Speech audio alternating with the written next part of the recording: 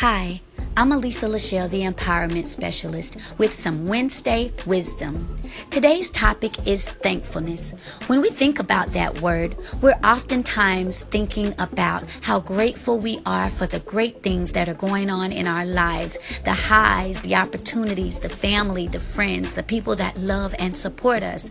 We don't really consider the downhills that we deal with, the obstacles that we face, the failures that we've had to go through, because we aren't really grateful for those things. But today, I reflect on the fact that I couldn't be who I am, nor would I have gotten to the place I've gotten to if I've only had mountaintop experiences. It was those valley experiences that helped shape my character. So today, be thankful. I'm Elisa Lachelle, the Empowerment Specialist. Thank you for listening.